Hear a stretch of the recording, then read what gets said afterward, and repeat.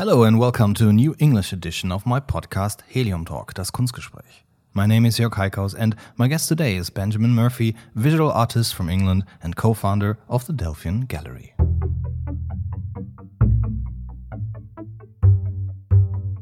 heliumTALK.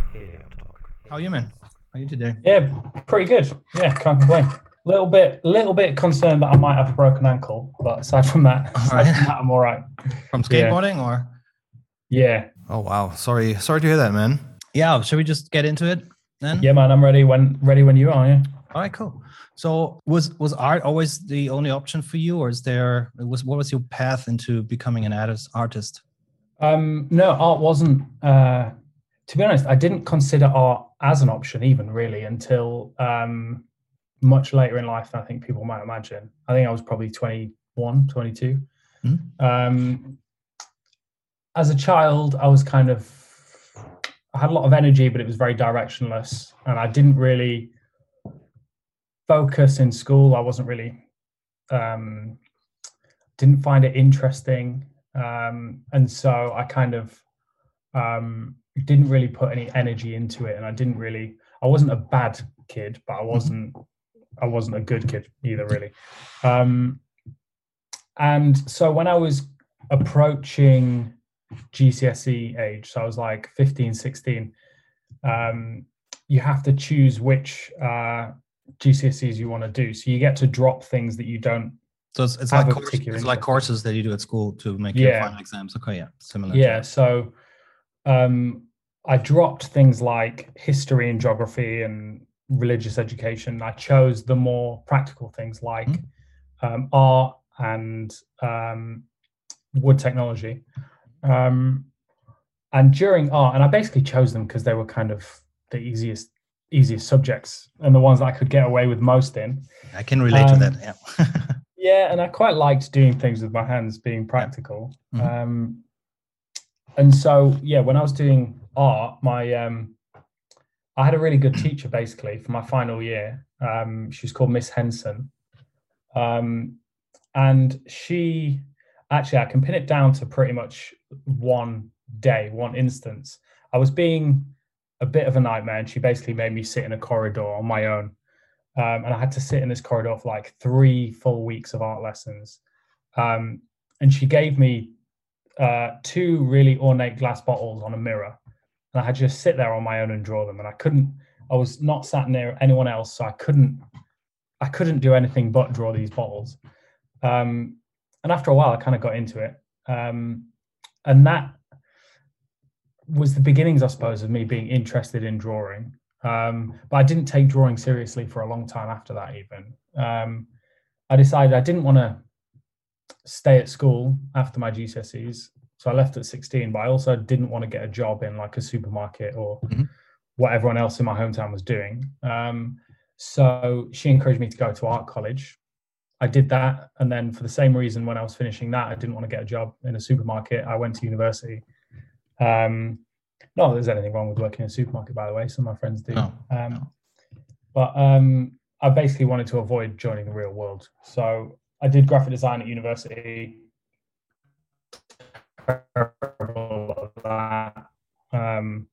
From very early on in that degree, I realized I'm not a designer. But again, I had a good teacher who let me just draw.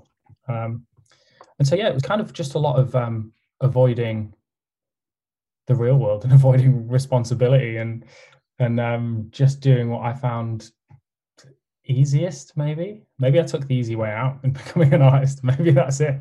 In the long run, maybe it's an easy way when you're starting out, but it's in the long run, it's a decision that, sort of it's not having an education we have an education, but nothing, sort of aiming for a profession that gives you security for the rest of your life.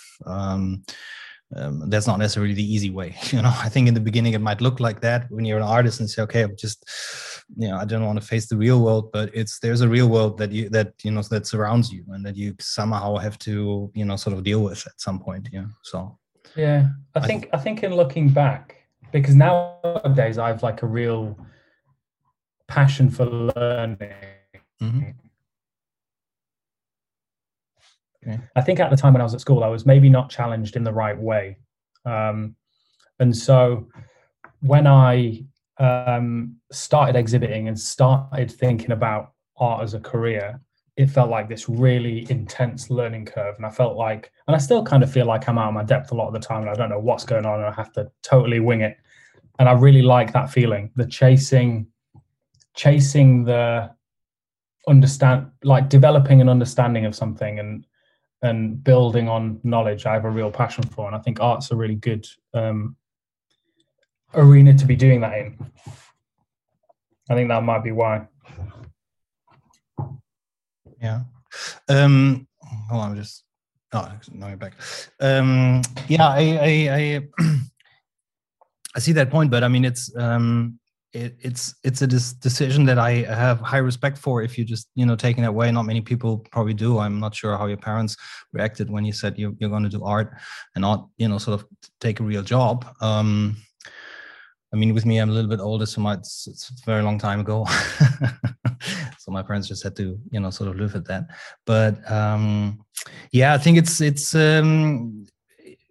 something that when you get into art, it might, as I said earlier, might look like an easy decision, but you kind of have to find your way in there. And that's not just because you just not say just doing art, but when you look at your work today, I mean, that's basically all the work that I know, because that's most of the work that's visible now is the work that is online and that I can see from here. And that is very distinct, sort of you have a very specific style and a very specific way to work. When did you develop sort of like your own voice in art? When did that start?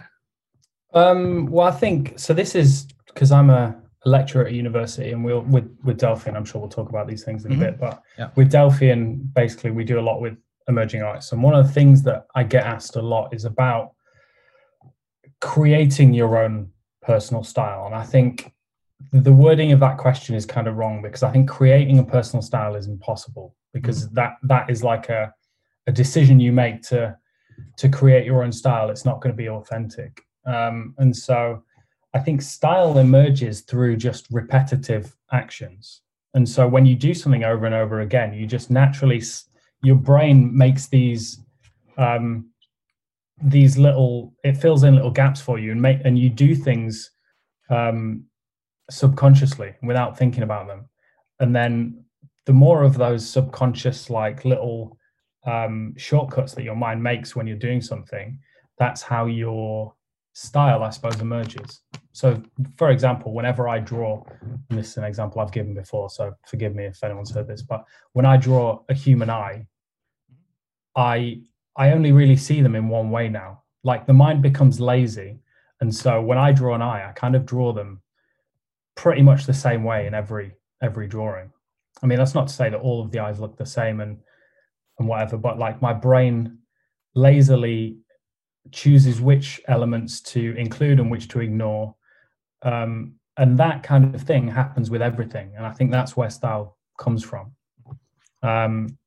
So I think trying to make your own style, I think when you start out, a lot of artists will copy the work of other artists and emulate things they like. And I think that's great, because that you're learning technique essentially. But yeah, your own, it's about finding your voice rather than creating it, I suppose. Yeah, I think style is probably not the best term for it. The voice is, sort of having that's like what I mean, basically it's what you want to say with your art. So voice is the best thing. When did you start to work in the way that you're working in right now? And where do you think that's based upon? You just mentioned the fact that, of course, as an artist, especially in the times that we live, or we started out as artists, or especially today, you see all these, basically you have so much visual influence that when I was growing up, sort of we had museums, hardly ever went to galleries, because they were like, you kind of didn't feel like you were allowed to be in there. And you looked at books a lot, art books, and at school, you talked about the big masters. And I come from Cologne, and I was raised in a smaller town outside of Cologne, where which was the town where Max Ernst was born. So Max Ernst is a very influential artist for me, because I found that always extremely interesting through the sort of because it was kind of close. He was part of this place where I was, growing up. And so I definitely took some influences from there. Even if you don't see them in my art, you probably have never seen them in my art. But there were little resources that you could go to. And now you go to the internet, you go to Instagram, and it's for me, I think it's very difficult today for a young artist to really decide. Maybe it's a subconscious decision to say, okay, I'm gonna paint figurative, I'm gonna try this out, I'm gonna try to work with several techniques. But it's probably always easy for people now to compare things, like I've seen this before, and so how do you find, sort of coming back to that, how do you find your own voice in that? I mean, the best way would probably to shut everything out at some point. But that's, I think these days, almost impossible to do. Yeah, I think, I think it's about finding some sort of balance. Mm-hmm. I think you kind of touched upon the work I'm currently making and how long I've been doing that. It's actually not that long, to be honest. So I work predominantly now with charcoal on raw canvas.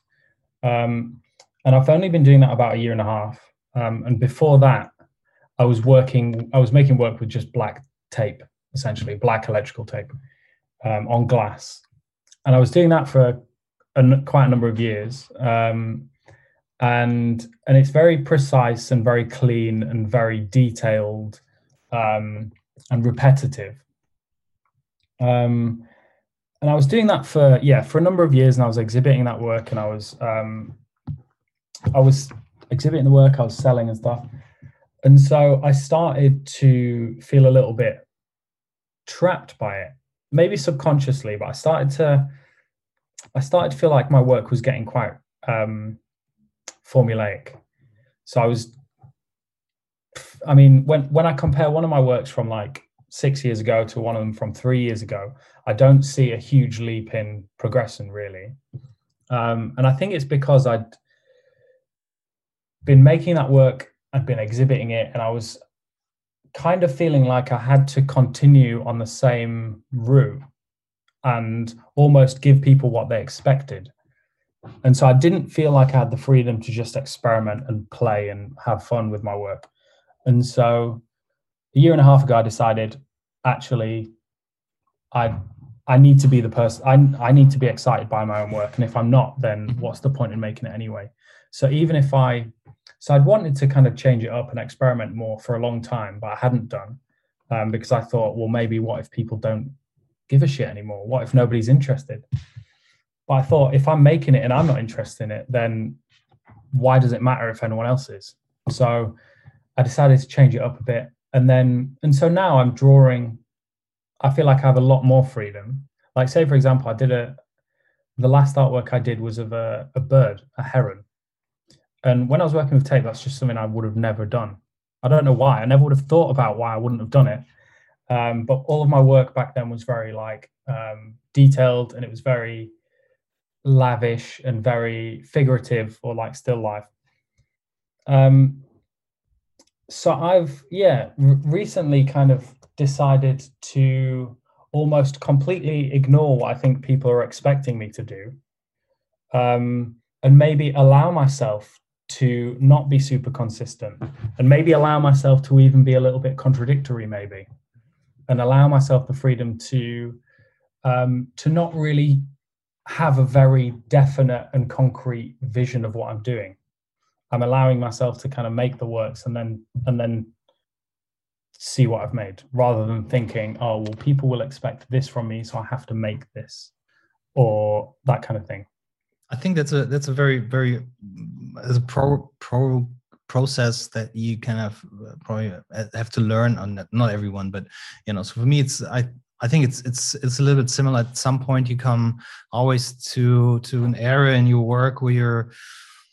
I mean, it's so you kind of have to liberate yourself from the outside view. Of course, you're doing this work to be shown and to be seen at exhibitions, but I think work becomes stronger and much more focused when you're when you're getting rid of that, when you're able to get rid of that, and you stop looking too much on it from the outside, but just sort of immerse into it and basically just don't give a fuck. And I think that's a very important aspect of you can see that with artists that are trying very hard, and it's not I don't want to make them small or anything or feel bad about it. It's okay to think hard about things, and especially in an artist practice, but it gets so much easier when you just let go, but that also has a lot to do with experience. I mean, you have to go through phases, like you said. You have to do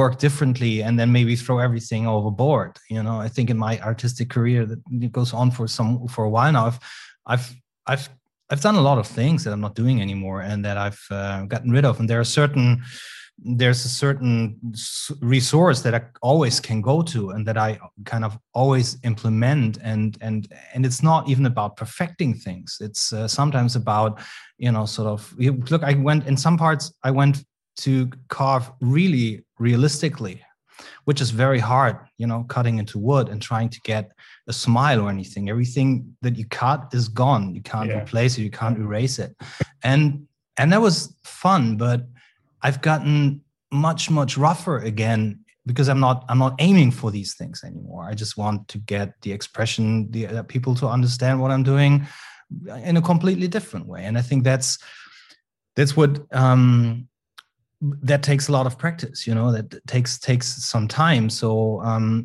but is it? I mean, the charcoal. That's a very interesting medium because in a way it seems, sort of you're limited yourself. But when you worked with tape before, there's also a big limitation in working with tapes. But is your process that, I mean, for me personally, it doesn't look like you're working a lot in a sketchbook and prepare your paintings, but it's more, you go to it, you have an idea and you start. How's that working for you? Yeah, I mean, there is limitations in just choosing charcoal, but I think I like that. I like to essentially not really know what I'm doing and learn through making. Mm-hmm. And so the tape work that I was making was very precise and clean and detailed. And with it being tape on glass, if something was in the wrong place, I could move it essentially. So I basically tried to pick the most opposite to that I could find. So charcoal on raw canvas. So if anything's in the wrong place, it's there forever. I can't paint over it because it's unprimed canvas. I can't erase it. It's really messy, very imprecise. So I like the process of exploring the medium and that discovery and that naivety, maybe exploring my own naivety with something. So I think that's why I kind of chose charcoal. Initially, I was painting in oils, and I still plan to keep doing that a bit, but they're not really at the point where they're still experiments. They're not really at the point where it would be worth showing anyone. They all just get cut up at the moment and binned. But I mean, I used to work in a sketchbook a lot. At the moment, I'm not doing at all. I do works on paper still. But it's I'm not really sure why. I think with the tape drawings, they would take weeks to make, whereas charcoal is incredibly fast. Yeah. So I almost see the canvas as being a sketchbook now. I don't need to do the preparatory work that I would do previously. Mm-hmm. So maybe that's why, yeah. And do you live in your studio? Do you have a studio where you work in, or what's your situation there? No, currently I don't have a studio at all. So I split my time between London and Helsinki.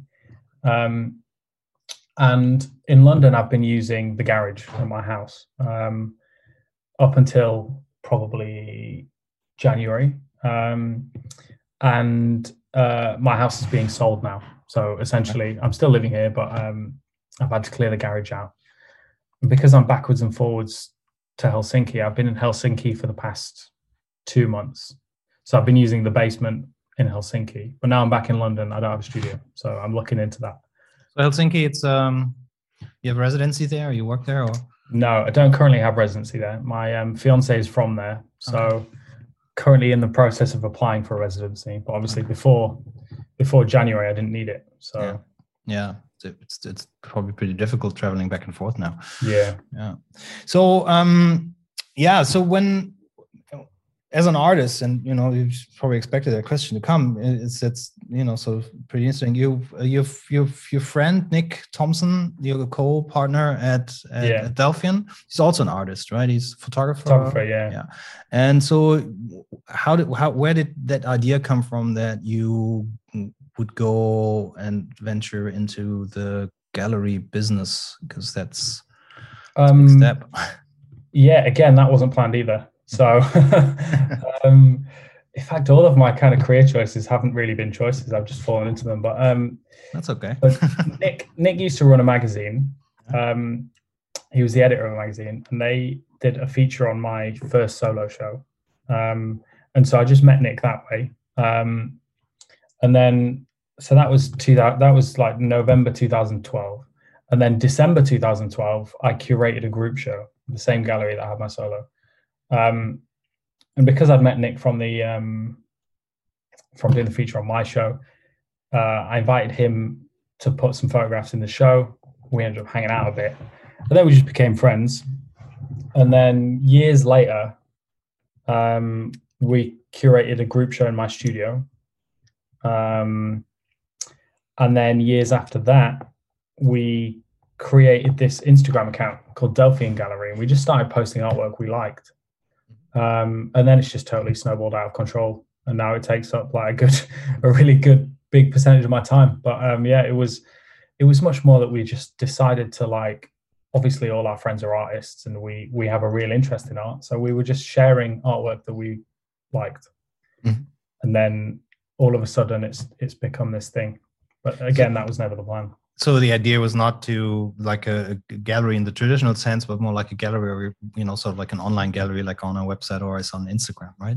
Yeah, I mean, we didn't even really think of it as a gallery. I mean, it was, there was no motive behind it, or no, like, I think to begin with, we didn't even plan to do shows, really. It was just like, we were just sharing the stuff that we liked. And then obviously the more you do these things, well, the deeper your interest becomes in it, but also opportunities present themselves. And so so it's just built organically from where it began, really. So then you started, but you did a couple of physical shows. I mean, you say it's a nomadic gallery, so you don't have a fixed space, which sort of makes a lot of sense, especially in cities like London or in the bigger cities, because it's just super expensive to run a space. But you did some exhibitions, probably with artists that you've sort of also discovered through doing online presentations of their work. Yeah, I think we've done 15 shows now, 15 physical shows. So with each show, we'll just partner with a space, or we'll hire a space. We've got a show that's currently about to reopen at the Saatchi Gallery in London. And we kind of roughly do a show every 2 months. I think for the past, not including COVID year, for the past few years, we've done, I think, maybe 7 shows a year. So a little over one every 2 months. That's a lot to organize next to your artist practice. Yeah, I mean, the show we've got currently hanging at the Saatchi, that we had like a week and a half to plan that. They rang me on like a Monday, and they said, "Do you want to do a show?" So I was like, "Yeah, sure." Before he gave me any of the details, he was like, "All right, well, firstly, it's in one of the ground floor rooms, which are absolutely massive. I was expecting it to be in this basement room, so it's a huge room." And he was like, "Oh, and it needs to open in like 9 days." And so usually we'll have 2 months pretty much to plan a show, because as soon as one show's hung, say at the beginning of 1 month, we have like from that point 2 months till the next one opens. But this one, when we had a week and a half, it was by far the easiest and least stressful show to organize ever. So I think maybe that's the way to go. Maybe just give yourself a really short time frame, and then just during that little window of time, don't think about anything else, and get it done. Well, traditional galleries usually plan at least a year or, I don't know, 2, some even longer ahead. And that is something that I find very difficult, especially in these times. I think it's a lot easier to think about, like in a project way. What's really because time moves so quickly and things move so quickly, and that hasn't got nothing to do with COVID or anything. It's any time now that we're living in. If you think about an exhibition you want to do, it would be great if you could realize it in the next 4, 5, 6 months, because you don't know what's happening in this time, and because things are moving very fast. Also, being spontaneous with this is also a really, really nice aspect, because if you plan too long ahead, sort of you can't really.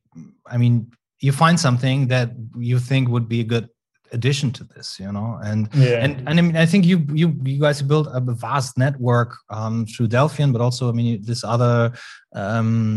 That's basically why I contacted you this week. I wanted to speak with you, I think already last year or so. I think when you brought out your book, because I found that very interesting. But then I this week one of the artists that was having a weekly takeover on that site did an excellent sort of selection of artists. Rusudan, Daily Contemporary Art. Daily Contemporary Art. And it is one of the Instagram accounts you do run, right? It's also Delphian run. And so that's kind of like doing an exhibition these days. All the galleries, everybody's trying to do some virtual gallery, which is basically the same to a normal gallery, except for the fact that people can actually be there. And I think that is still very important for galleries and shows and art and the sales and all these things, and bringing people together and connecting in a personal way, standing in front of an artwork. But if that doesn't work, I think this kind of takeovers, is a great way, sort of to expand your horizon in terms of which kind of artists are out there, because then you get all these different opinions. So basically every week you have a different curator running a show on this platform. But that was the initial idea of Delphian, and then you moved it to the second account, or? Yeah, we created the Daily Contemporary Art page first. And so we were sharing work that we liked on there. And then I can't remember why, but we were just really busy. So we kind of tested the idea of just giving the account to a different person every week. Yeah. So we kind of thought, well, if we just keep posting on this, we're just going to keep. I mean, we have a limited scope of like, there's only a certain amount of things we can see and discover. So we thought, why not let other people post on it? There's going to be much more broad. What is posted is going to be much more broad, because it's going to have different people posting every week. So that worked really well. So we then just continued that, and then we created what was the second account, which was Delphian. All right. So and then this, the main reason I wanted to talk to you last year was you released a book. It's with the bold name, with the bold title, "Navigating the Art World." I mean, I see the necessity for books like that, but where did the idea come from that you're going, sort of that direction? What's the intention is probably understanding, but what did you give you the push to do this kind of book? I mean, it's a book with recommendations for artists, by people from the art world, right? It's a collection of opinions and theories. Yeah. I mean, at the risk of sounding like a broken record, that wasn't really a decision either. That we kind of fell into that too. I like that. Yeah. So a few years ago, we did these series of interviews where basically we wrote 6 questions, and then we asked those same 6 questions to about, I think, 45 different artists. And then when we got all the replies back, we split those up so that basically one question was answered by 45 people. And then we posted them as blog posts. So like one of them was like, what's the best book you've ever read? And then 45 people answered that. And so, yeah, so we did that. And then I was in a print studio. We did a solo show with a guy called Bertrand Fournier a few years ago. And he cut some lino to make some lino prints for the show. And we brought them back to London. I went to a print studio to print them for him. And the technician in the print studio came up to me and he was like, is this Bertrand Fournier's work? I said, yeah, it is. And he was like, so you must be one of Delphian Gallery. I was like, yeah, I am. And so we got chatting, and it turned out he's a technician at the university that I teach at. So another serendipitous kind of connection. And he was like, I'm launching this small publishers, if you have any interest in doing a book. So our original plan was to basically expand on those questions things, and ask more questions to more people, and almost be like the editors of a book. And just so through the process of starting to think about and work on this book, we started writing a lot of these essay style things. And we were doing a lot of reaching out to our followers through like Instagram stories and stuff, and asking what they wanted to know about the art world. And so some of those questions we could answer, and we wrote stuff for it. Some of them we couldn't, so we went to other people who could. So say, for example, collecting. I don't really know what a collector wants, so we spoke to Klaus Busch-Rischvig, who's a collector. And so, yeah, we kind of tried to make it very open and very like diplomatic in terms of where this information was coming from and whatever. But we also didn't want it to be like one of these to-do list books that's like, to be a successful artist, do all of this stuff and you'll succeed. We wanted it to be very much like, this is some stuff that we picked up. Hopefully it's helpful. Some of it might not be relevant. You might disagree with some of it, but here's just some stuff that might help, rather than us trying to act like an authority on anything. Yeah, which is also, I think it's impossible. I mean, I believe many artists, younger artists, just turn to your book, and also probably to you as persons, which they're also doing to people who are in the business longer, or so trying to understand and find a way how to become successful in the art world, and success is, it's a big word. I mean, there's so many aspects of it. Success can be that you make exhibitions. I think the expectations of every artist is also very different.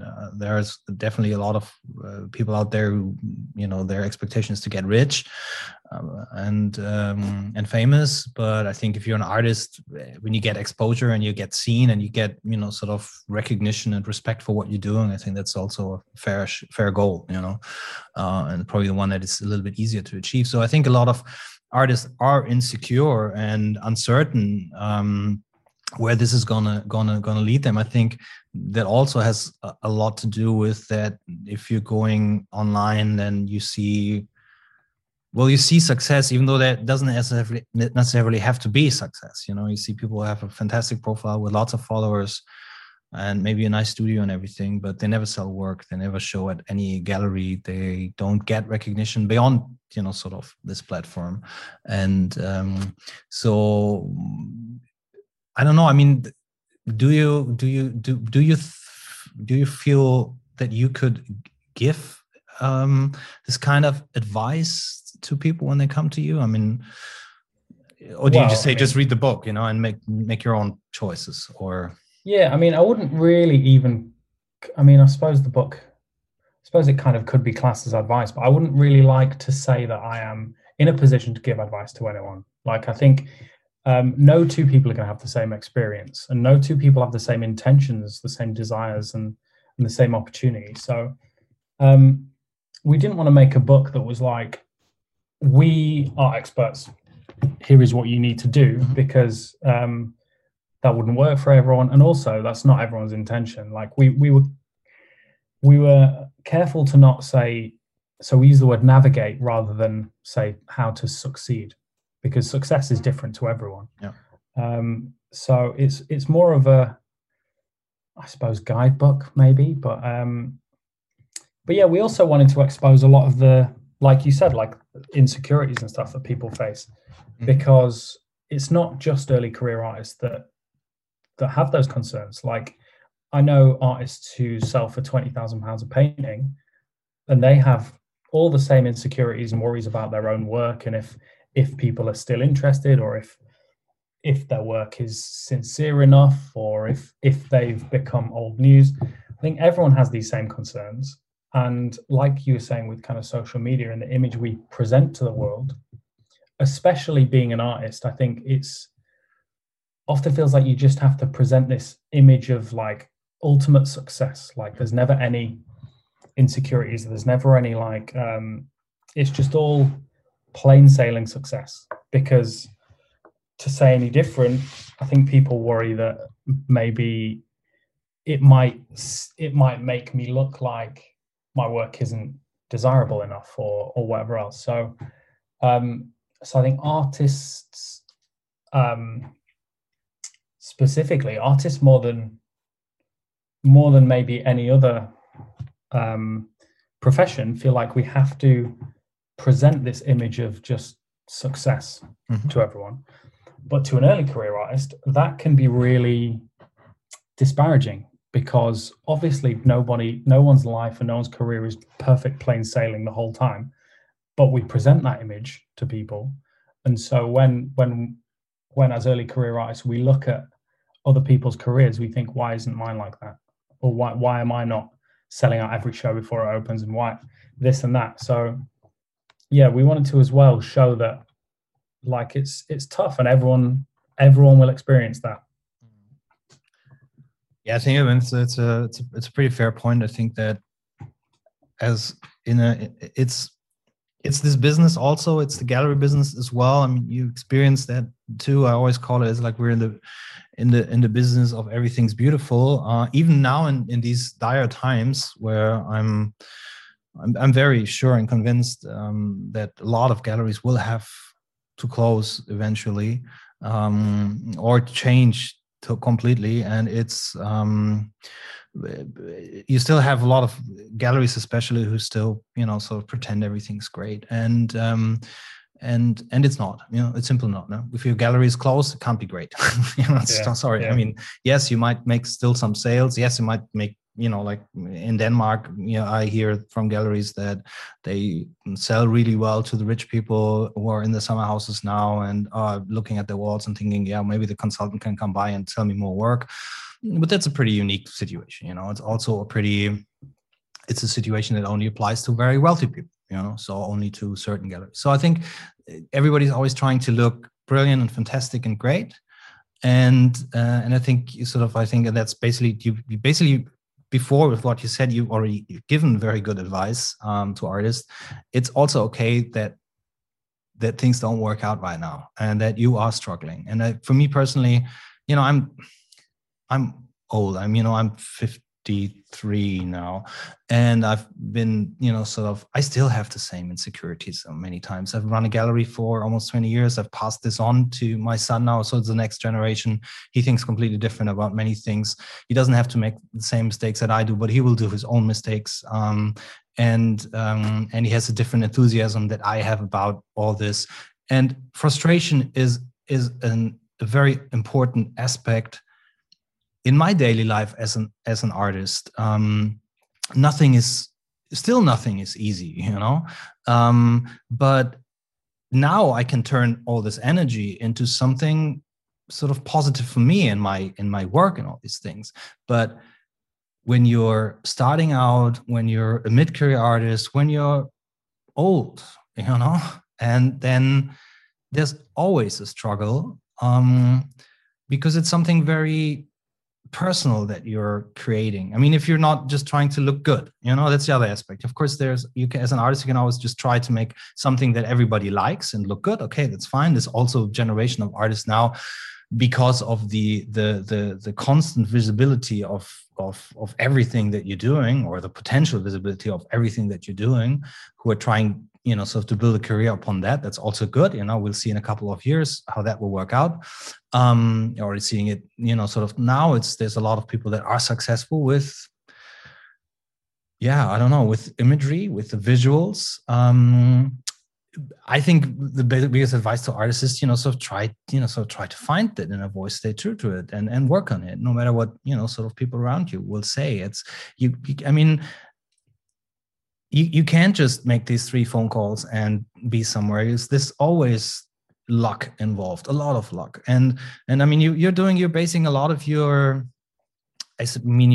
art market business, like the Delphian Gallery, like the book and all these things. You're basing a lot of the success, so building it from Instagram, which is a tool of today, probably the number 1 marketing tool for everyone. But there's what's it going to be in 5 years or 10 years? And also, sort of we have to question I don't know whether you're doing it, but I'm questioning, for example, the background of Instagram, of all these beautiful creative people, sort of giving away content for free. It's a discussion that we're going to have to.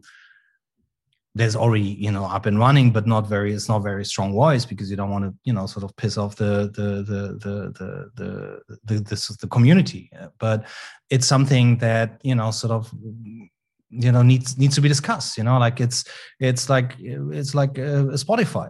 Spotify is giving a little bit of money, at least, to the artists that they've become big and rich with, and Instagram, so they basically, I mean, the two Instagram accounts that you're running, it's something you can go to every day and you find beautiful content that somebody has created for free. And okay, you have a business model behind it, and an artist is basically a business model as well. There might be the painting, one or the other painting that gets sold, and I understand that the gallery should be there and should also maybe even pay Instagram for advertisement on there. It's fine, but as an artist, I think it's something where you could consider finding some kind of revenue model, and then I think it's also okay for an artist to say, well, I don't want to be there, and you're still an artist, you're still continuing with that. But how do you see the importance of something like Instagram when you're building a career as a young artist? Well, I mean, Instagram is a tool and it's nothing more. I think some people see it as being the be all and end all of the art world. And it's absolutely not that. Yeah. And it's in some ways it's quite damaging, because it promotes. There are certain types of artworks that work really well on Instagram, and there's certain types that don't. So I mean, it's a tool and it can be incredibly beneficial, but also it is only a tool. Mm-hmm. So it's not the be all and end all. But that being said, it is an incredibly powerful tool, and it's a very, very useful one. And I think any artist that neglects it is kind of shooting themselves in the foot a little bit, because why wouldn't we use this tool that is useful? But yeah, I mean, it's absolutely not the be all and end all of the art world. And 5 years from now, it could go the way that MySpace did. So I think whilst it's important to kind of focus your time and energy on social media, it's also important to bring, I think we talk about it in the book, and I think we call it bringing your community closer to home. So, and I think a really good way to do that is through email, basically through a mailing list. There's a publisher called the Do Book Company, and they wrote a book about mailing lists and how essentially mailing lists will be around forever because email will be around forever. It's stood the test of time already. So yeah, I mean, Instagram could disappear. They could, I mean, it's owned by Facebook now, isn't it? And Facebook used to be the platform where everyone would share their work. And there's an artist called Lou Ross, French artist, friend of mine, who did really well in the beginnings of the Facebook days in sharing his work and reaching a community and stuff. And likewise on Instagram. So he a couple of years ago shared the data basically of his reach on Facebook, and then Facebook changed up how it worked because they wanted to drive people towards paying for ads, and it became way less useful, and people aren't really using Facebook now to promote their work. So he shared what it went from in the past when it was really good to now, or actually I think he showed me that personally, but he did share the same for Instagram. So he used to get a lot more than he's currently getting, and it's because Instagram are changing their algorithm all the time. Yeah. I don't know if algorithm is the right word. People use it interchangeably when it's not necessarily the correct word, but they're changing basically their system, and so it's becoming less powerful than it once was. Maybe they're limiting the reach of what you post, so it could very easily become obsolete. Something could spring up and replace it essentially. Yeah, I think this one you mentioned the mailing lists and newsletters and emails. I think that's still strong and important. And then also, sort of has changed. I mean, when Helium Cowboy in the beginning, we built a newsletter base of like over, I think we had one point we had 12,000 subscribers to our newsletter, and then Facebook came.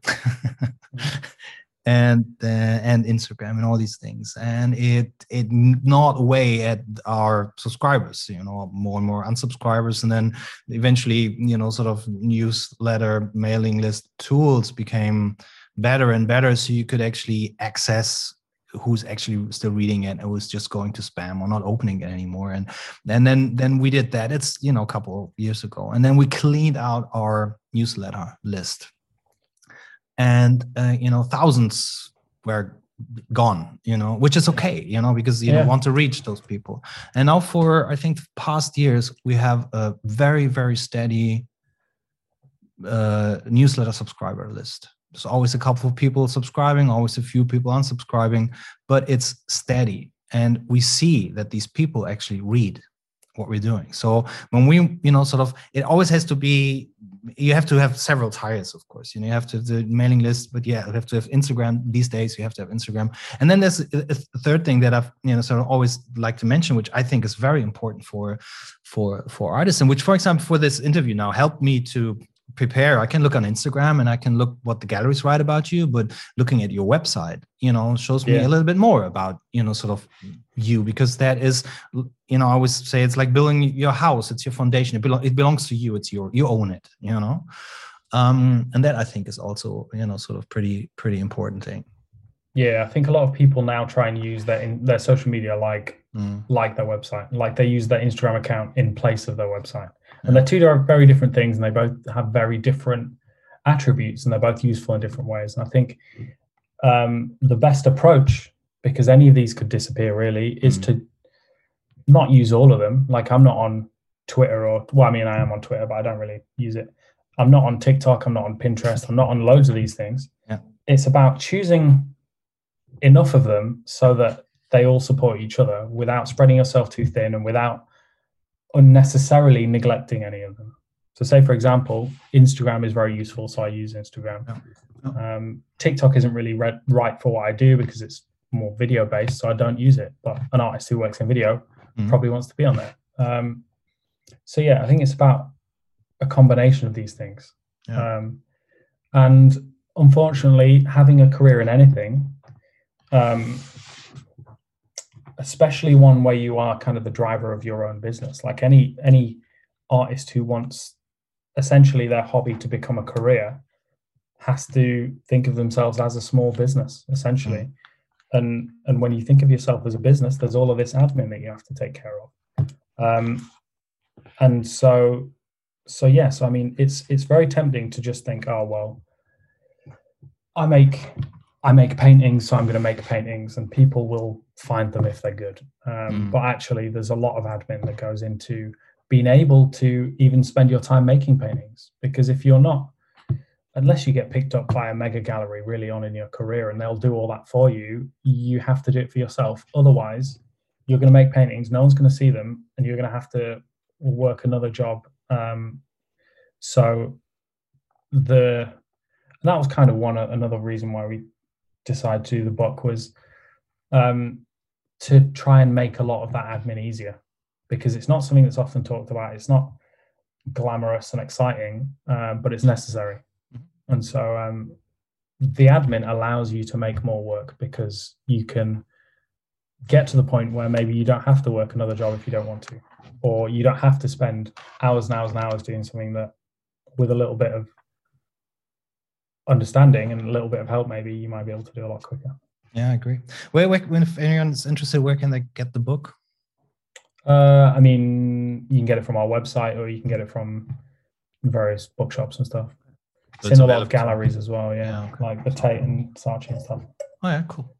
So what's the next plans for Delphian? Well, the Saatchi show is going to open soon, once we're allowed. And I don't really know how much I'm allowed to say. We haven't really announced other things. We've got a few other shows. I mean, we've got all of 2020's shows to do at some point. And like you postponed earlier, all of them? You just okay, cool. Yeah, I mean, there was one group show that we did as an online show because we had to, because it was the 2020 open call show, and we had to do a 2021 open call. So that one we moved online, but yeah, like you were saying earlier, like it's because we essentially do plan like a year and a half in advance. Then it's difficult because you then continue discovering really exciting things and you want to fit it in somewhere. So we've got a few things coming up there. Might be some super soon. But yeah, I mean, we've got loads of things. But it depends on the situation, of course. Now, what's then the last question? What's next for the artist Benjamin Murphy?